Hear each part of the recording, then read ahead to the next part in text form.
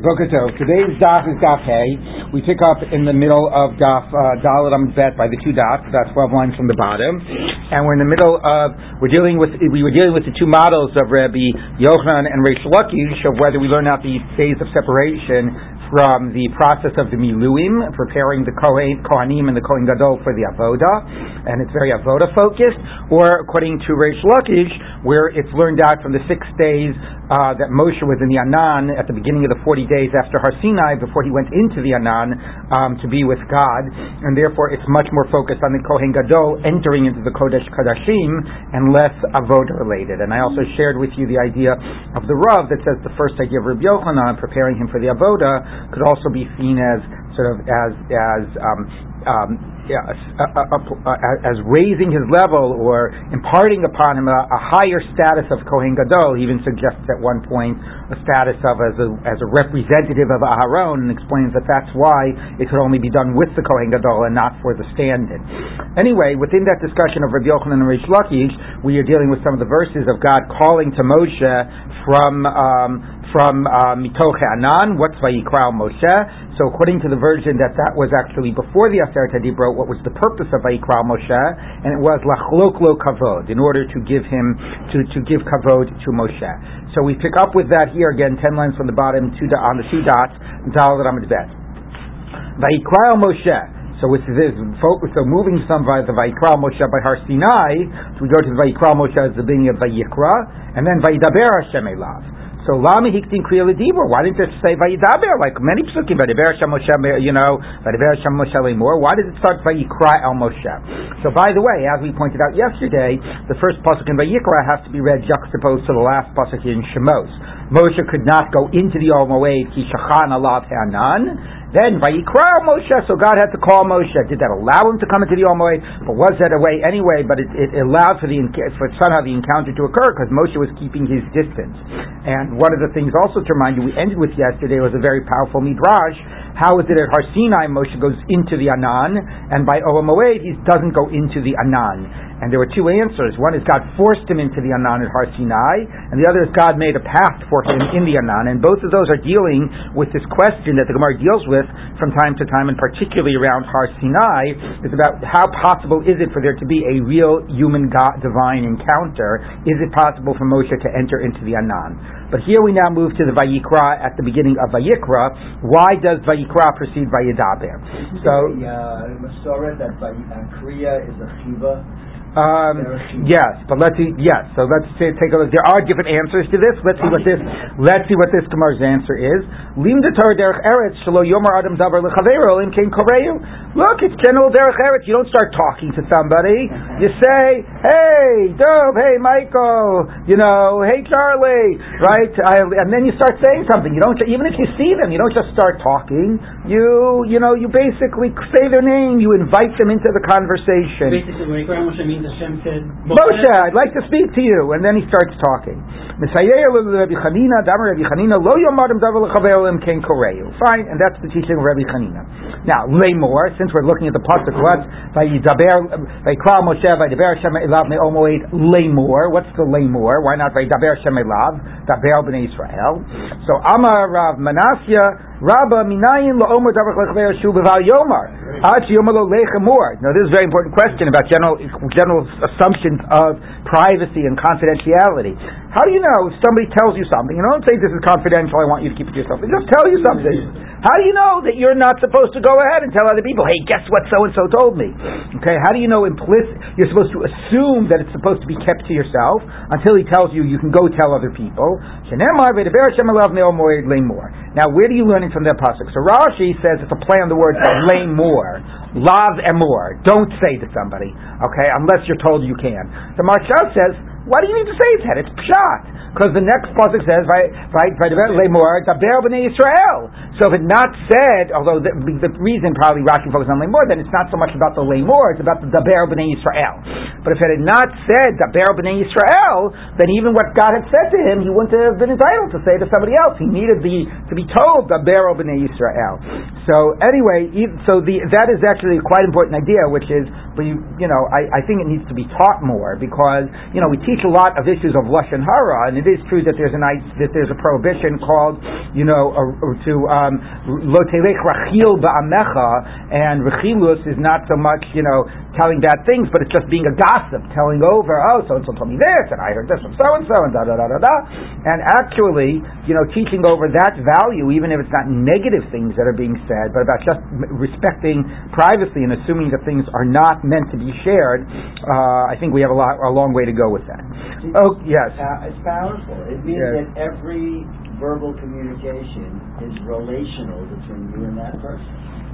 That's a good way of putting it too. It's not just about respecting that person's privacy, but it's about the relationship of the two of you, and should not just be seen as information. Public information. Right. Back to the Vayikra. What's interesting is when you have it in Malach, it's the Vayikra, Malach Hashem B'nei Shemayim Yom Avraham. There he says Abraham's name.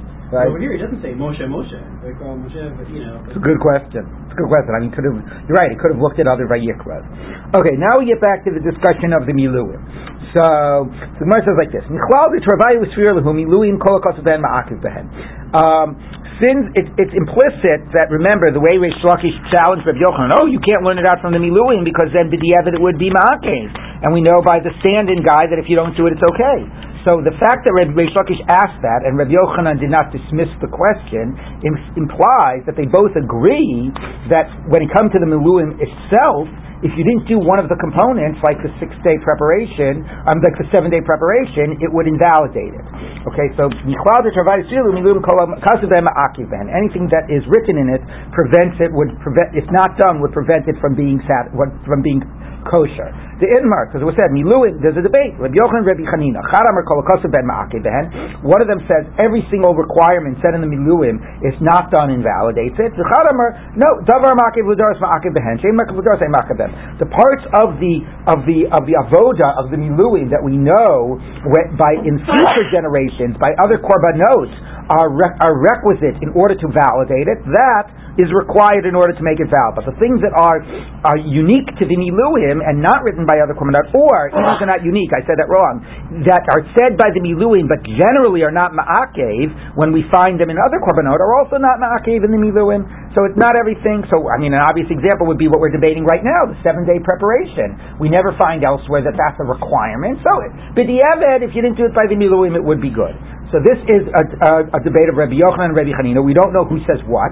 So the Gemara says, Kistayim, now we can conclude Rabbi Yochanan Hudamar Kolokazaveh Ma'akev Behem, that Rabbi Yochanan obviously is the one of the two that's saying that everything is required. Since Reish Lakish challenged Rabbi Yochanan's position of the Miluim model by saying, Ima Miluim Kolokazaveh Ma'akev Behem, he said, 1 minute, how could you say Miluim is the model for the Kohen Gadol? What we should say, the same way by Miluim, if you didn't do one part of it, it's no good. We should say by the Kohen Gadol, if you didn't do the separation, b'diavad it would be no good. And Rabbi Yochanan didn't reject the question. He said, okay, whatever, it's not the same. But he didn't basically say you're wrong in your assumption. So v'lo kamahadrle v'lo midi, and Rabbi Yochanan did not respond to him saying, since when is it ma'akev by the Miluim? So that proves that both Reish Lakish and Rabbi Yochanan hold that everything of the Miluim is ma'akev, and Rabbi Yochanan is that side of the debate, and Rabbi Chanina is the other side. So the Gemara says, Tistayim, yes, you're right, that's a very good conclusion. Okay, my benai. Now the Gemara says, now that we're talking about that, what are the different components of the Miluim that we do not find that elsewhere prevent something from being valid? And that would be then part of the debate, that Rabbi Chanina would say if elsewhere it does not invalidate, it would not invalidate here, and Rabbi Yochanan would say no, absolutely everything, if not done properly, prevents the Miluim from being good. So what are some examples of some things that were done in the Miluim that in general, in other situations, are not absolutely required? So Amar Rav Yosef, smicha ichad benayu. The smicha that they did on the korbanot. If you read by the Miluim, they bring a lot of korbanot, and it says vayismoch Aaron es yadav. And they did smicha on them. Actually, that's anyway. But it says that they did smicha on the various korbanot. And normally, although you're supposed to do smicha on korbanot, if you didn't do it, you would still be yotzei. According to Rabbi Yochanan, where everything is ma'akev. So even by the Miluim, even if you just didn't do smicha on the korbanot, it would be invalid. But if you say you go by only things that generally prevent things from being valid, so smicha lo makva. So we're going to say, so smicha is not something that normally prevents a korban from being valid. So Gemara says, where do you know in future generations it does not prevent things from being valid? The time we taught in the Brisa. The samach v'nirtza. The pasuk in Vayikra by the Olah says you should do smicha v'nirtza lo l'chaper alav, and then it will be the korban will be ritzui is a very technical term, especially halachically, which means that it will be accepted and it will be validated. Okay, so you do smicha and v'nirtza, the korban will be desirous. So the Gemara says v'chi smicha. So this is a famous brayta. V'chi smicha mechaperes. Is it really true that smicha kives kapara, and not only means that it does it solely kiv kapara, but it is necessary to achieve kapara? V'halo ein kapara el b'dam. Ultimately, the only thing necessary for kapara is the blood. Shenemer ki adam hu b'nefesh yichaper.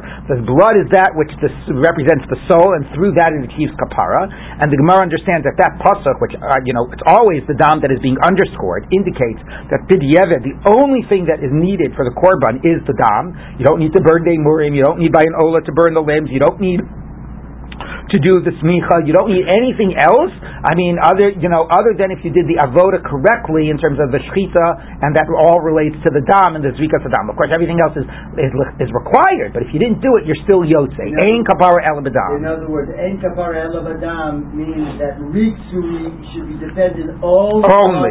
That's what I'm saying. Right. It's ella. Ella is the key word here. It's not that dam is part of kapara. It's that the only thing that should determine kapara is the dam. Okay, so the Gemara says, if we accept that, so what's meant by the verse v'samach v'nirtza? You do smicha, and then it says v'nirtza lo right after it describes the smicha. Okay, but that's the point. It's not willing to accept that. It says ella. It understands the pasuk ki hadam, who only the blood defines kapara. So the Braita says, if you treated smicha like, some remnant of the mitzvah, you downplayed the significance of smicha. You sort of treated it like extra credit, and you didn't do it. So, it's as if you did not achieve a para, the kiper, but you really did. Okay, so basically it means, you're right. Okay, b'diavad, technically, as long as you did the dam correctly, you get credit. But the reason the pasuk is saying v'samach v'nirtza is saying that it really is as if you did not not just it's a nice lichatchila you didn't do. At some level you did not really it's as if you did not bring your korban. It's as if you did not achieve kapara. But if you ask us, bottom line, do I have to bring another korban? Was I really yotze? Okay, technically you were yotze. Okay, what? Then is it any different than any of the others? Yes, like for example, if you did one zrika instead of two, one matan of dam on the mizbeach by the chatas instead of all four on the kronos, we wouldn't say ki'ilu kiper v'kiper. This is something that we say specifically about smicha, and we're going to say it in a minute about something else. So that's the point. It's not just one of a million details that b'diavad is a ma'akev. It is important as part of that full sense of kapara, but b'diavad you do get the basic being yotze even without. Charlie. It's not ma'akev. But the point is, it's not ma'akev, but maybe the better way to say it is, it's not ma'akev, but it is part of the kapara process. So it doesn't prevent kapara, but it is a part of the kapara process. Yes, Charlie. Women and smicha. I was about to ask that. Right. So, of course, then you'd have to say that that's only when it's required. Does its absence create a problem? Yes. Thank you for playing the role of Rivka today. Yes. When all these rituals you have these publicly done or privately done? No. I mean, it was public in the sense that it took place in the base of Mikdash where everybody else was around. You didn't do it at home. But they wouldn't there be witnesses whether you did it or not? Well, not just witnesses. So people would say, what do you mean? Why aren't people telling you, hey, buddy, you forgot to do smicha? There's a very busy place. Things don't get always done. You had to have information that it was done. Yeah. It's nobody's punishing you. It's about your relationship with God here. Right. Okay, so the Gemara says, Rav Nachman bar Yitzchak, so that's one case. If you didn't do smicha by the miluim, would you be diavad yotzei? It's the debate of Rabbi Yochanan and Rabbi Chanina. No, Rabbi Chanina. Both Rabbi Yochanan and Reish Lakish say everything is ma'akev. The waving that was done, right? That they waved parts of the korbanot and the bread and so on. That's a normal thing we do. We do like waving with shlomim and so on with the with the shokei amin and the chazei hatznufa. So it says. If you say everything is ma'akev, so even the waving that they did with parts of the korbanot is ma'akev. But if you say no, you go by generally which components prevent you from being yotzei, and normally waving and normally waving does not prevent you in other korbanot, so it won't prevent you here. So they both agree with what? No. We're just giving a whole list of things that are not ma'akev l'doros, and those and would they have prevented them from being yotzei the miluim if they hadn't done it? He doesn't disagree. Nobody is disagreeing. Okay, l'doros minal under lo ma'akva. We're just giving different things that are on the list. How do you know l'doros tnufa is not ma'akev? Titania, we turn in the brisa. L'tznufa l'chaper alav. It says that it shall be for a waving to atone. So again, the juxtaposition of tnufa and kapara. So you'll see this brisa sounds very similar. Snufa mechaperes. Does snufa really achieve atonement? Isn't it the blood that achieves atonement? So it's really bottom line. It's always about the blood. So why does it say for waving for atonement? If you treated the tnufa as like, the remnants of the mitzvah, you really, whatever, it's a nice thing to do, and then you didn't do it. It's as if you did not achieve a kapara, but bottom line, the kiper, you did. Okay, so it's part of the kapara, but it does not ultimately absolutely require b'diavad. You will get kapara, but you have missed out, not just on a detail, you've missed out on part of the kapara process. So there are now two things which we know by korbanot generally, b'diavad are not ma'akev, smicha and shnufa, and this is the debate. If you had not done it by the miluim, would it have been ma'akev or not? Yes. So that's I'm not sure how to read the Gemara here. Are they rejecting Ikabanayu? No, not really. No, that's what Michael just asked. No, we're just adding to the list. Everybody is coming up with a different thing. Technically, it's not ma'akev. We're going to treat it as if it is ma'akev, and that's Ikabanayu.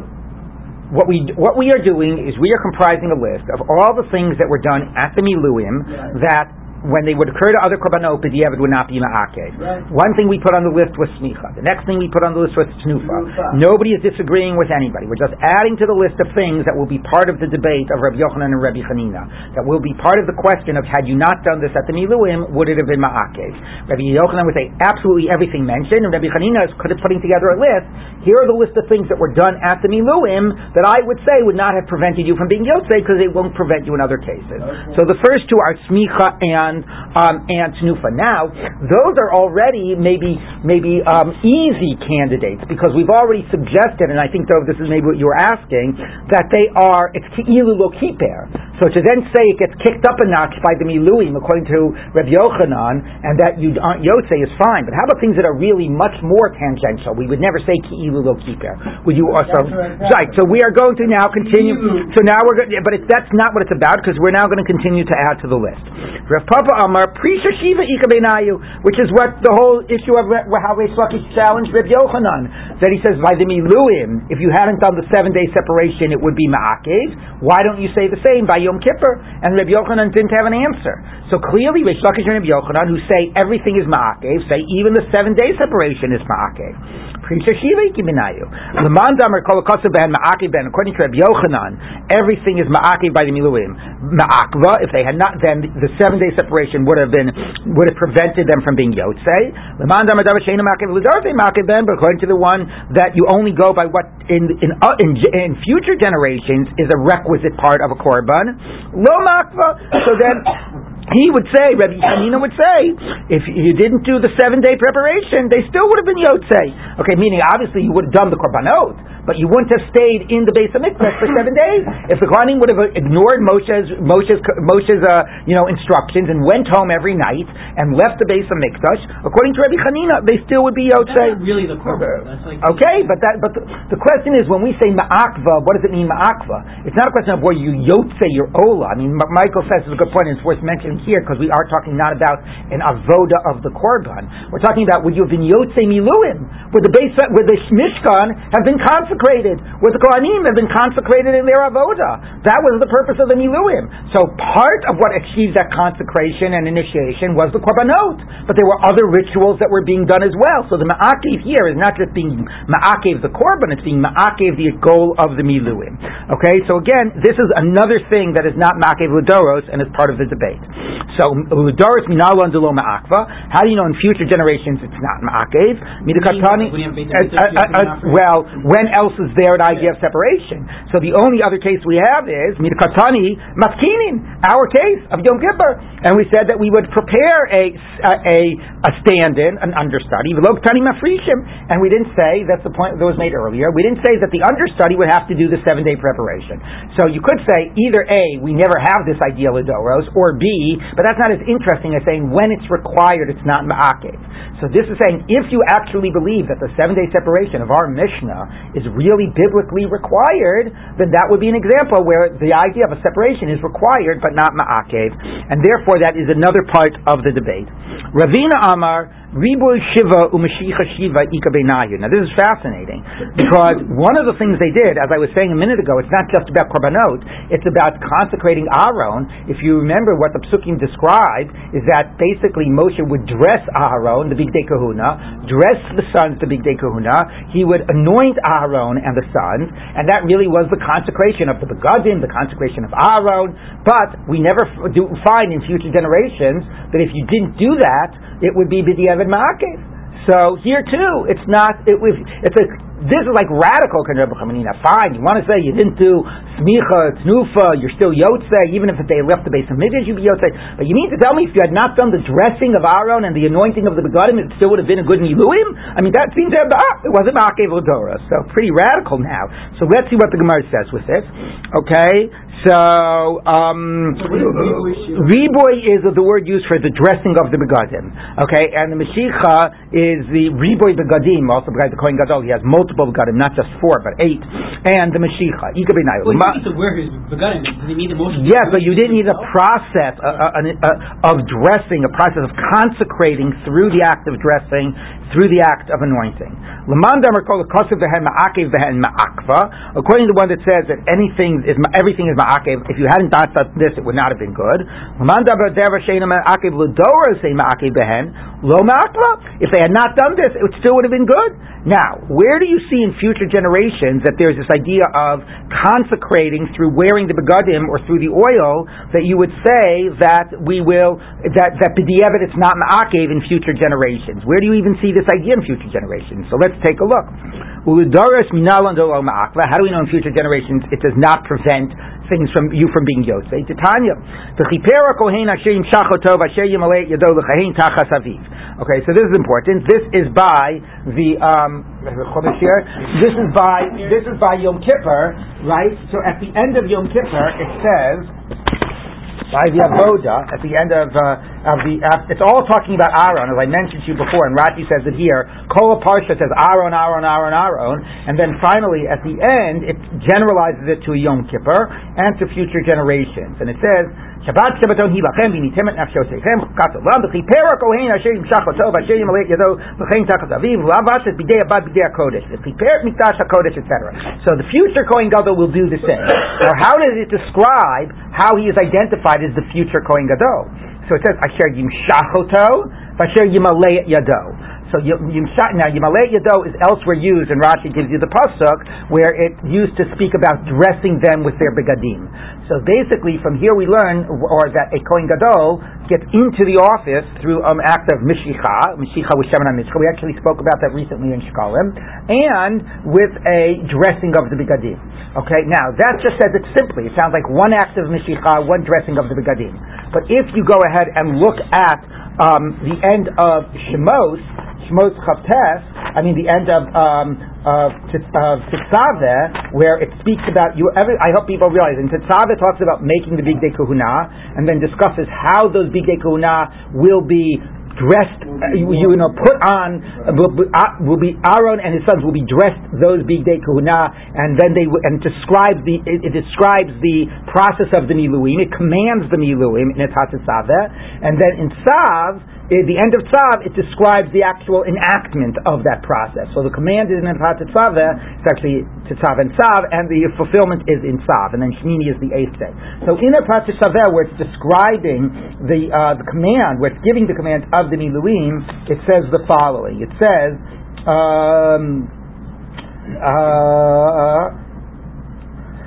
Uvigdei HaKodesh Asher La'aron Yu Levanav Acharav L'mashchavehem U'lemalei Vam Es Yadam. So these clothes will be used L'mashchavehem, to anoint them, and to fill their hands, that's a phrase used in the Torah, L'malei Yadam, to appoint somebody into office, is like to fill their hand, to pull over the office into their hands. Okay, so these clothes are used to initiate them into office, is what it is saying. L'mashchavehem U'lemalei Yadam. Shivat Yamin, says the next pasuk. I just lost my place. Shiva Yamim Yobasham HaKohen Tachtav Mibanav Asher Yavo El Omoed L'Sharei Pakodesh. So 7 days the Kohen should wear it, who's going to enter into the Omoed. So it sounds like if you want to be a Kohen Gadol, even if you say like the Kohen that will go into the Kodesh means the Kohen Gadol, let's say on Yom Kippur, if you want to limit it that way, it still says 7 days. But at the end of Achlei Mos, where it describes the future Kohen Gadol, it says just simple, Asher Yimshach v'Asher Yimalei Yadav. So let's take a look at what this brayta does. Titania. V'chiter Kohen Asher Yimshach oto v'Asher Yimalei Yado l'chahen tachas aviv. That's what it says by Yom Kippur, referring to a future Kohen Gadol. And again, remember that Yimalei Yado is understood to mean putting on the begadim. Not Talmud Lomer. What is that verse teaching? Because it says by Tetzaveh, Shivat Yamim Yobasham HaKohen Tachtav Mibanav, after it speaks about dressing Aaron and dressing dressing the other Kohanim, his children, for 7 days, and for anointing them, it speaks about future generations, and it says 7 days Yobasham HaKohen. I only know that if you do it for 7 days of dressing and 7 days of anointing, is that the way in future generations to impart the status, of Kohen Gadol? What day was the 7 days dressing, but only 1 day of Meshicha? Or 1 day of dressing and 7 days of anointing? Minayin, how do I know that even that b'diavad you will be Yotzei, and that will establish a new person as a Kohen Gadol? Because at the end of Achlei Mos, it just says simply that you anoint and that you dress the garments, and it doesn't say anything about 7 days. So b'diavad, you don't need 7 days. Now, of course, it sounds like one of them needed to be 7 days. The simple conclusion, what it really should have said is minayin afilu, you only do it 1 day for each. Okay, so we can discuss whether that would work b'diavad. But nevertheless, you see that b'diavad you don't need both of them for all 7 days. So therefore, it was by the Miluim, but it's not ma'akev l'dorot. So the same way Rabbi Chanina would say, I'm not saying you could not do it at all, because l'dorot you do have to do it at least 1 day. But what I'm saying is, if at the time of the Miluim they did not do the dressing for 7 days, and they did not do the oil for 7 days, if they only did it for 1 day, b'diavad they would have been Yotzei v'Miluim. The same way in future generations, a Kohen is initiated through b'diavad, even just, at least a Kohen Gadol, normally needs 7 days, but b'diavad in future generations 1 day is enough, and the same would have been true by the Miluim, says Rabbi Chanina. For future Kohanim, they really were go through a whole 7-day thing? Yes. And someone dress them or whatever? Yes. Okay. Obviously, it can't be an absolute requirement, because you have the cases that begin this entire sugya with the Mishnah. The substitute Kohen Gadol wouldn't get to that's true, and presumably you weren't doing the whole requirement with him. Right. That's true. Now there actually is an interesting machlokas Rambam Ravid, which is fascinating, because where the Rambam brings down, I have to just read this to you, where the Rambam brings down the 7-day imparting of the chinuch, three boys, sort of establishing the status of the Kohen Gadol for future, somebody who's a new Kohen Gadol. The Ravid has a fascinating take on it. So let me just very quickly read that to you. Klei HaMikdash 1:8. Okay. I hope this has the Ravid. And I'm seeing that it does not. Okay. What good is this if it doesn't have the Ravid? Okay. Anyway, here's what the Rambam says like this. So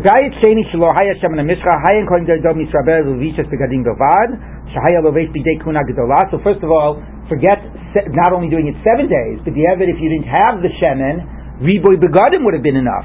So even completely not having one of the components. Okay? And he says, then he says, no, this is about the Mashiach. I'm looking at where he speaks about 7 days. Hold on. Okay, this isn't anyway the right Rambam. Anyway, I will bring you the Rambam later when I find it, but I will tell you right now what the Rambam says, which is that the Rambam says that, wait, I can't find where it is. It's in Klei HaMikdash, in Avodah, but it's in the 4th parak. Hold on 1 second. He says, I want to read about the 7 days. He says like this,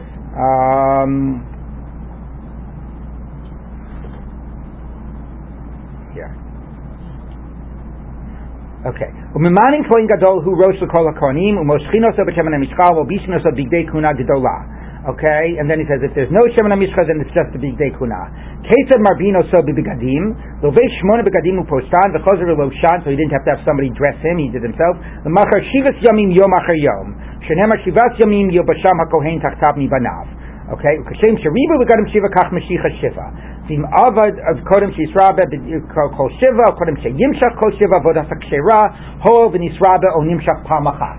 Okay, so that's our halacha. That b'diavad, number one, you don't even need Mashicha b'diavad, and b'diavad, the bare minimum is 1 day. So that's what Rabbi Chanina is saying. L'doros, the whole 7 days with both of them is not ma'akev, just one, and just 1 day would be sufficient, and therefore, according to Rabbi Chanina, the same as the Miluim, whereas Rabbi Yochanan would say, not so, the first time around you needed to do everything.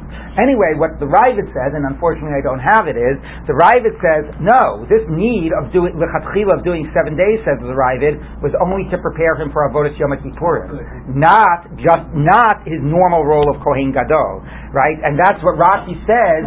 The pasuk says, the pasuk by Vatat Tzave was Taktav Mi Banav, something what it was lavo to enter into Olam Moed. It says there. What does it say? Do you have that pasuk? Yeah, no, I have it here. I thought I had it here. He makes a Yobasham HaKohen Taktav Mi Banav Asher Yavo El Omoed L'Sharei Bakodesh, which Rashi says means on Yom Kippur. So actually, this very nicely fits into this idea. Rav Soloveitchik quotes this about the idea that you're actually creating a special Kohen Gadol status for Avodas Yom Kippurim. Because he says, according to the Ravid, the whole idea of the 7 days was just for the sake of being able to enter into the Kodesh Kodashim. It was not a lechatchila requirement for normal status of a Kohen Gadol. Everybody, of course, B'diavad agrees that it's not ma'akev. So I can understand. So Kohen Rambam is not being ma'akev with chavitin every day. Rambam. As the Rambam. Yeah, I said the Rambam. Yeah, he would not. He would not have started his status until the 7 days were over. But we said being Avad. But so, like, was he not allowed? He's still a regular Kohen, right? Yeah. Was he not allowed to do any service? Like, if you want, let's say it was part of his mishmar. Would he not do anything? No, I don't know. It's a good question. I don't know. What he is in that middle status.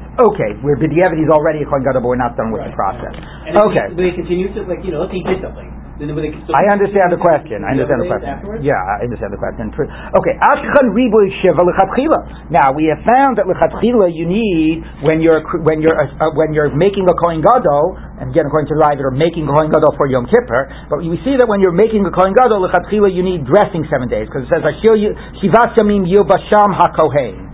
So that's dressing them 7 days, to close 7 days. L'chatchila. Mashiach Shiva l'chatchila minalan. Where do you know that in general they did it by miluim? But where do we know in general in future generations you're supposed to anoint for 7 days? Number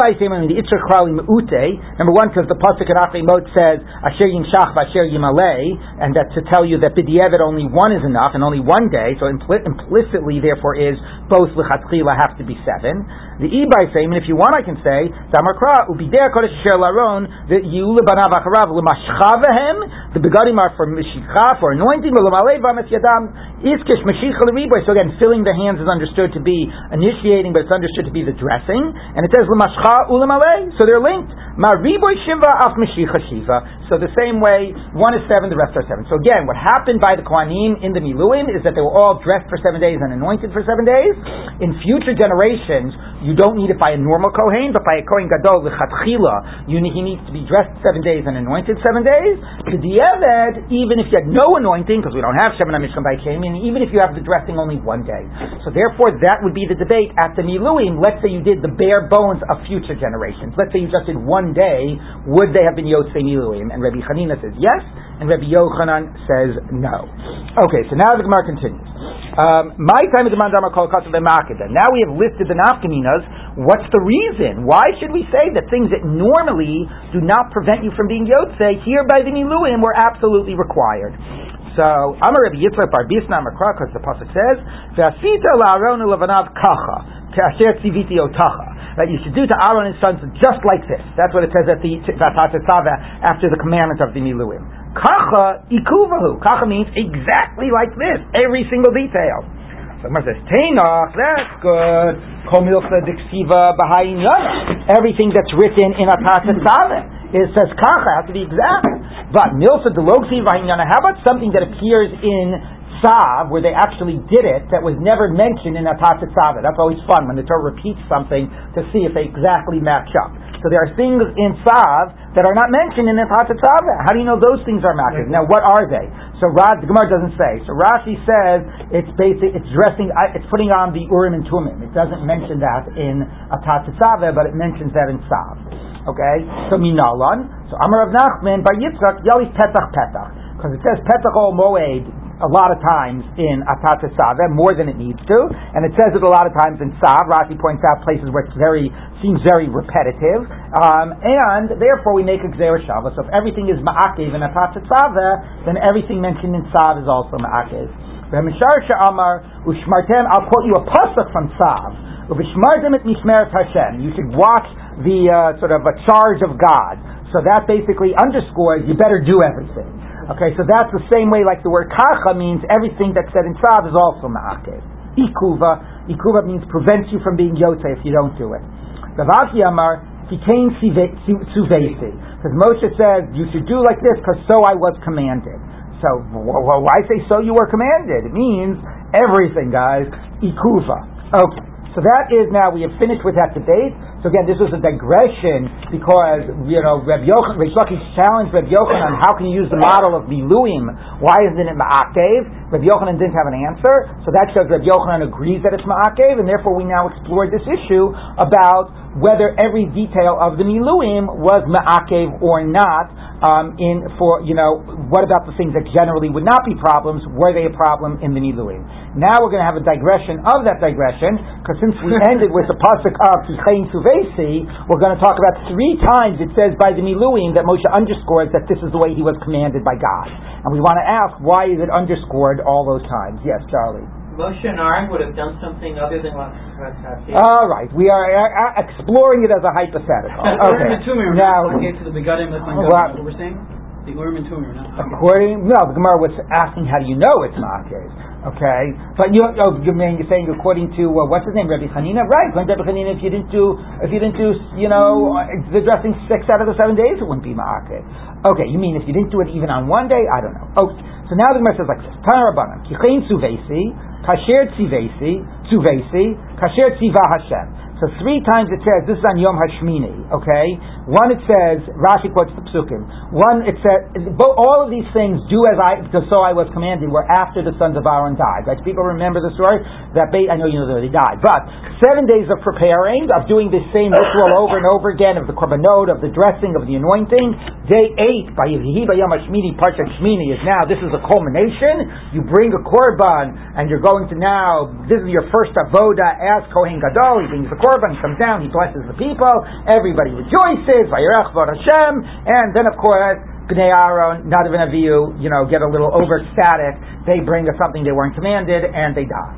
Okay, and then afterwards Moshe says to them, eat the mincha, do this, keep on doing everything like you were told before, even though your children died. That's what God had said.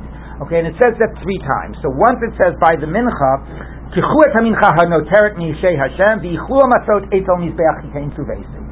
the mincha. Yes, you're owning him. Your brother or your son just died. Okay, yes, you're owning him, and you shouldn't eat korbanot, but nevertheless eat the mincha. That's one of them. Kasher tsuvesi is when it says Moshe was looking around and they burnt the chatas. And Moshe said, why did you burn it? You should have eaten it. I was commanded, and therefore you were commanded to eat it. So why did you burn the chatas? So once by the mincha, once by questioning the chatas, and Kasher Tzivah Hashem actually came before the chatas story where he said, not only eat the mincha, but eat the meat from the shlamim. Even though again, your son or your brother just died, go ahead and eat this because this is what God commanded. So one by the mincha, one by the miluim when he told them to do it, one by the chatas when he was questioning why they did not do it. So let's take a look. Okay, so Tzad Rabbanan, Tichein Suvesi Kasher Suvesi Kasher Tzivah Hashem. Tichein Suvesi Baninus Yochlu.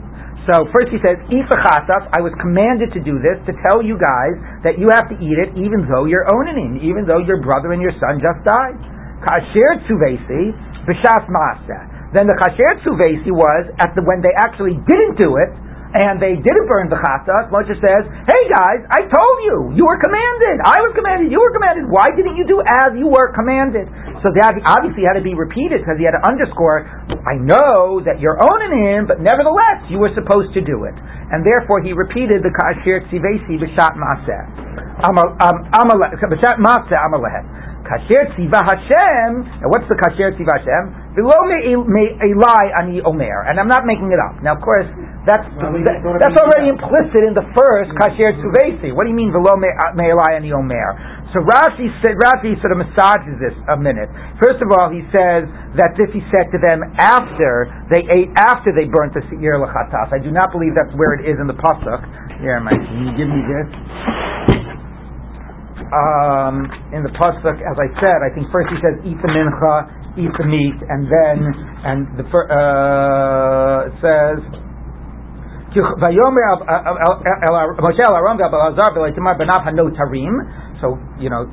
these are what they're the onanim.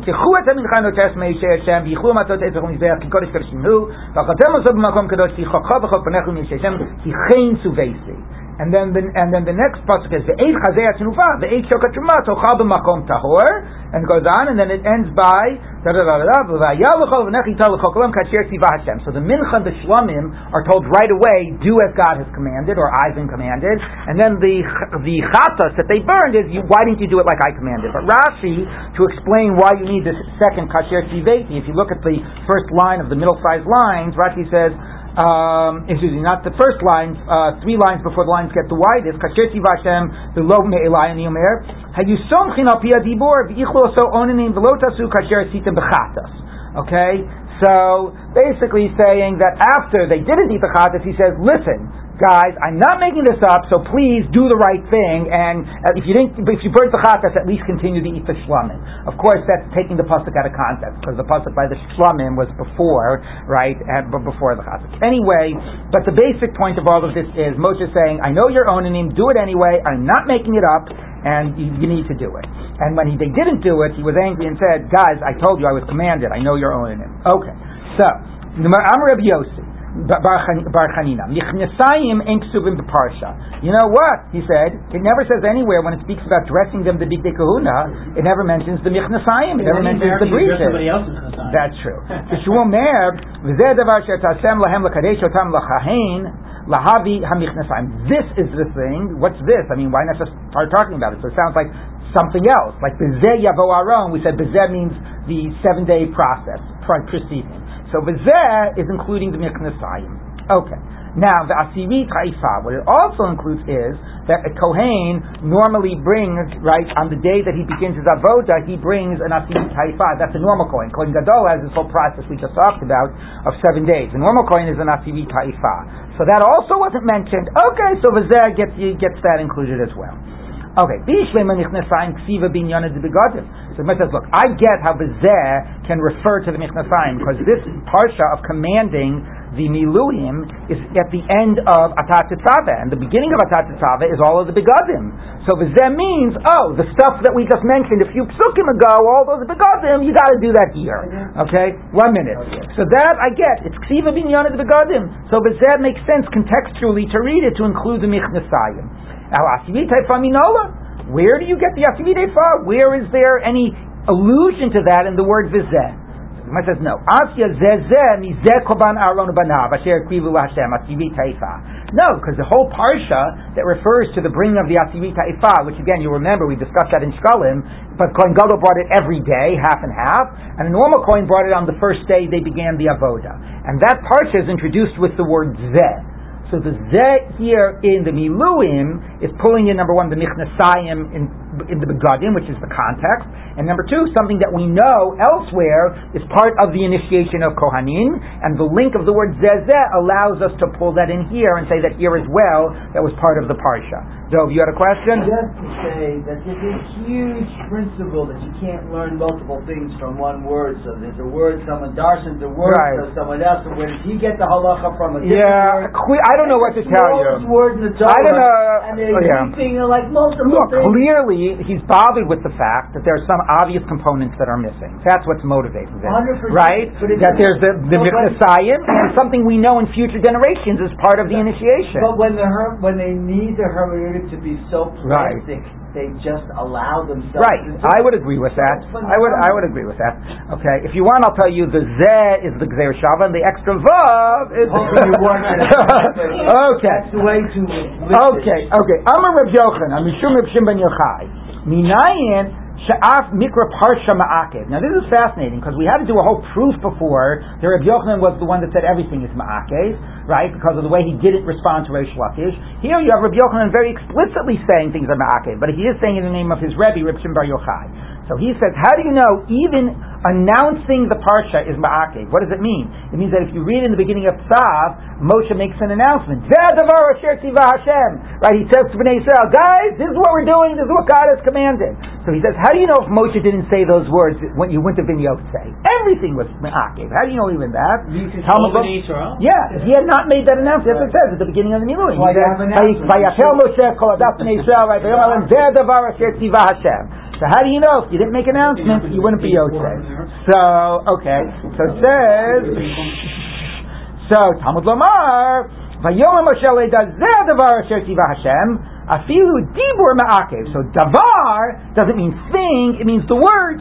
And asher tzivah Hashem, for asher tzivah Hashem we learned before, it says it better be done, it's ma'akev. And even davar is asher tzivah Hashem. Everything is ma'akev. Okay. Ketzad Yilbishan. Davar means a word. Okay. Ketzad Yilbishan.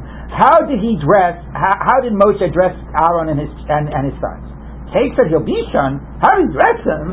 What was? What type of question is that? Now, of course, we've now spent a whole daf trying to figure out what is Ma'akev in the Miluim. Why don't we say what was? So I think there are two answers. One answer is that we do not say how is he required to dress them in the sense of like what are the requirements, because then we could talk about the halachic requirements. We're just saying what did he do? Okay, so that is like, who cares what he did? That's history. Well, since when do we care about history? We care about Torah. Okay, so that's, I think, the simple answer. There could be another variation of that coming up, but here we're not saying how do you have to dress the Kohanim. How did he dress them? Who cares? So my Davi Avi Ella Ketzad Malbishin La'asid Lavo. Now we turn it in to a halachic question. How in the future? Now, how does it halachic? You can't say what was required then since the Torah never spells out the detail, or I don't know why they couldn't say what was required then, but we make it halachic to say what will be required in the future. We assume that when there's going to be another Beis HaMikdash, we're going to do a whole new process of miluim. I don't know why we assume that, but now we've at least reframed it as a halachic question. Right? It reminds me of, I don't know if I should say this, but the scene from The Simpsons. I go back. I only know Simpsons from the first few seasons, but there was the great one with Krusty the Clown, who's a Jew and estranged from his father. So that anyway, they have these scenes of him growing up with his father, the rabbi, and they're walking down, and somebody says, "Rabbi, should I buy this Chevrolet?" And he says, "Could you reframe that as an ethical question?" Right to buy the Chevrolet. Anyway, so we've reframed the historical question as a halachic question.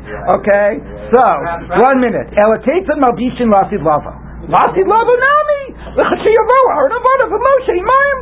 when everybody is resurrected, we'll ask them. We'll ask Moshe and Aaron. Now it's again funny because isn't this a halachic question? Are they basically saying since when do you ask? You don't. It's lo b'shamayim, but I guess maybe resurrected people that can historically tell you what happened is not b'shamayim. They're still people, so then they'll give us the information. Okay, so why do we have to know now? When it's Lasid Lava, we'll have more facts and we'll be able to. Orders what you do? What? Well, we're going to deal with that in a minute. I'll get that. Yes. Well, two things. You can ask this question about a lot of things in the Torah that were commandments that were fulfilled once, right? And they're not going to be right. So it is always interesting when the Gemara says, "What do I care with history?" as opposed to, "I want to know because I want to at least know what was the requirement then." Okay, let's see. And there are numerous cases where we say we're going to ask Eliyahu HaNavi to resolve. Yeah. So let's see where the Gemara goes with it. Ella Keitzad Yobichan lemisper cry. No. The reason we're asking is not just a historical speculation; it's to deal with contradictions in Psukim. Because Psukim in Tzav sound one way, and Psukim in Atat Tzava sound another way. So then it's not just like idle historical speculation. It's we want to understand the Psukim because there's a problem in the Psukim, right? If I, for example, said, what color were the different, jewels on Aaron's, on Aaron's begadim? You say, yeah, that's idle speculation. It's history. Who cares? We don't know, and it's idle speculation. So the Gemara is saying this isn't idle speculation. There's Psukim, and there's a problem in the Psukim. Oh, okay. So let's deal with the problem in the Psukim. Okay, lemisper cry. Kligi b'nei Rabbi Chia and Rabbi Yochanan. So the debate between the sons of Rabbi Chia and Rabbi Yochanan. Chadamar Aaron v'achach banav. First, you did all of Aaron. You dressed him all of his clothes. Then you did the sons, the whole thing. No, you addressed them at the same time, meaning you did them all one beged, then you did them all the next beged, and so on. Okay, it's like when you put on your socks and shoes, you do sock shoe, or sock shoe. Okay, I assume most people do sock shoe. Okay, so here too. Anyway, when it comes to like the cloak and the hat. The Aaron the Achach Banav. That clearly because it's first Aaron, because that's the way the Psukim read in both Tzav and Atat Tzav. It says you dress Aaron, you put on the ketonet, you put on the hat, and it hasn't mentioned the sons yet. So clearly you get Aaron to that stage before you worry about the sons. Okay, the Bein B'Tzava, Bein B'Asiyah, whether where it's commanded, meaning in Atat Tzava, or where it was done in Tzav, Aaron Kadim, it says it focuses on doing this to Aaron before it mentions the sons. The question is the belt. The belt was last. You have the cloak, you have the hat, you now got to put the belt around the cloak. Now we have a contradiction. Because in one place it says, when it gets to the belt, it says, you put the belt on Aaron and his sons, which suggests you get Aaron fully dressed. Then you get the sons fully dressed. Then you put belts on both of them. And in the other place it says, put the belt on Aaron, and then put the belt on the sons, which suggests finish up with Aaron, and then do the whole thing with the sons. Okay, and that's the debate. Manda Amar Aaron v'achach banav. If you say first Aaron and then the sons, dichsiv v'yachgor oso bi'avnei. This is what it says in Tzav. Put the avnei on him. V'hadaksiv, and then it says v'yachgor osam. Then do them. So that would mean we fully dress Aaron, do the belt, and then we move over to the sons and fully dress them with the belt. Mandamar Aaron ubanav vatachas, but the one that says we get Aaron fully dressed, then we get the sons fully dressed, and then we do the belt with both of them at the same time, because it says in Atat Tzaveh v'chargarta otam, them, meaning as one process. So it means they're both fully dressed, and you do the belt to both of to all of them. So now the Gemara says, Ulamandamar Aaron ubanav vatachas. Haksi vayachor oso ba'avneit. Parasi vayachor osam. What does he do with the fact that the pasuk in Tzav separates Aaron and the children? So he says, Avneit Amar Lecha. He'll tell you, Hahu avneito shel kohen gadol lo zehu avneito shel kohen hedyot. There's a problem. Because the Torah tells you what material the avneit of the Kohen Gadol is made out of. 4 different strands, 3 of which are wool, 1 of which is linen, so it's shatnez. It never tells you what the avneit of the normal Kohen is. And there's a debate. Some say, well, it's the same as that of the Kohen Gadol, and others say, no, since the Torah doesn't say, we're not going to make shatnez, it'll be one thing, it'll be wool, whatever it'll be. Not wool, linen, and that's it. But it's not going to be shatnez, it's not going to be like the Kohen Gadol. So now we're going to try to base it on psukim. So the answer is, according to the one that says that they did it at the same time, the reason in one pasuk it separates them is to tell you they have different belts. Okay, but we didn't do it all at one moment. I mean, we did it all at one moment, but it is separating it in one at a time to tell you that the belts are different. And we'll just read one more line, which is the flip side.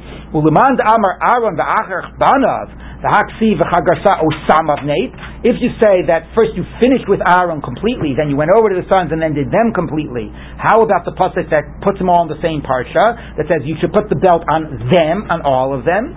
To tell you the opposite. To tell you that they are the same. So one says that it was the same process, but they were separated to tell you a different avneit. The other says it was a different process, and they were combined to tell you the same avneit. Okay, very last line we'll just read. Vayachgor oso avneit, vayachgor osam lamali, shmamina Aaron v'achachpanav. So, but the reason it says oto and otam, according to this approach, is to tell you that the process was different, was separate. And now the Gemara says, how can you put 4 belts on 4 people at 1 second? So the Gemara says, no. Lo tzricha da'aktin. It doesn't mean that you put them all at the same time, but it means that you did them 1, 2, 3, 4, but you did not interrupt it with other things. You did not first dress Aaron the belt, then get them dressed, and then do the belt. At one moment, at one time, you were doing the belts for all of them, but not literally at the same second. Okay, we will end.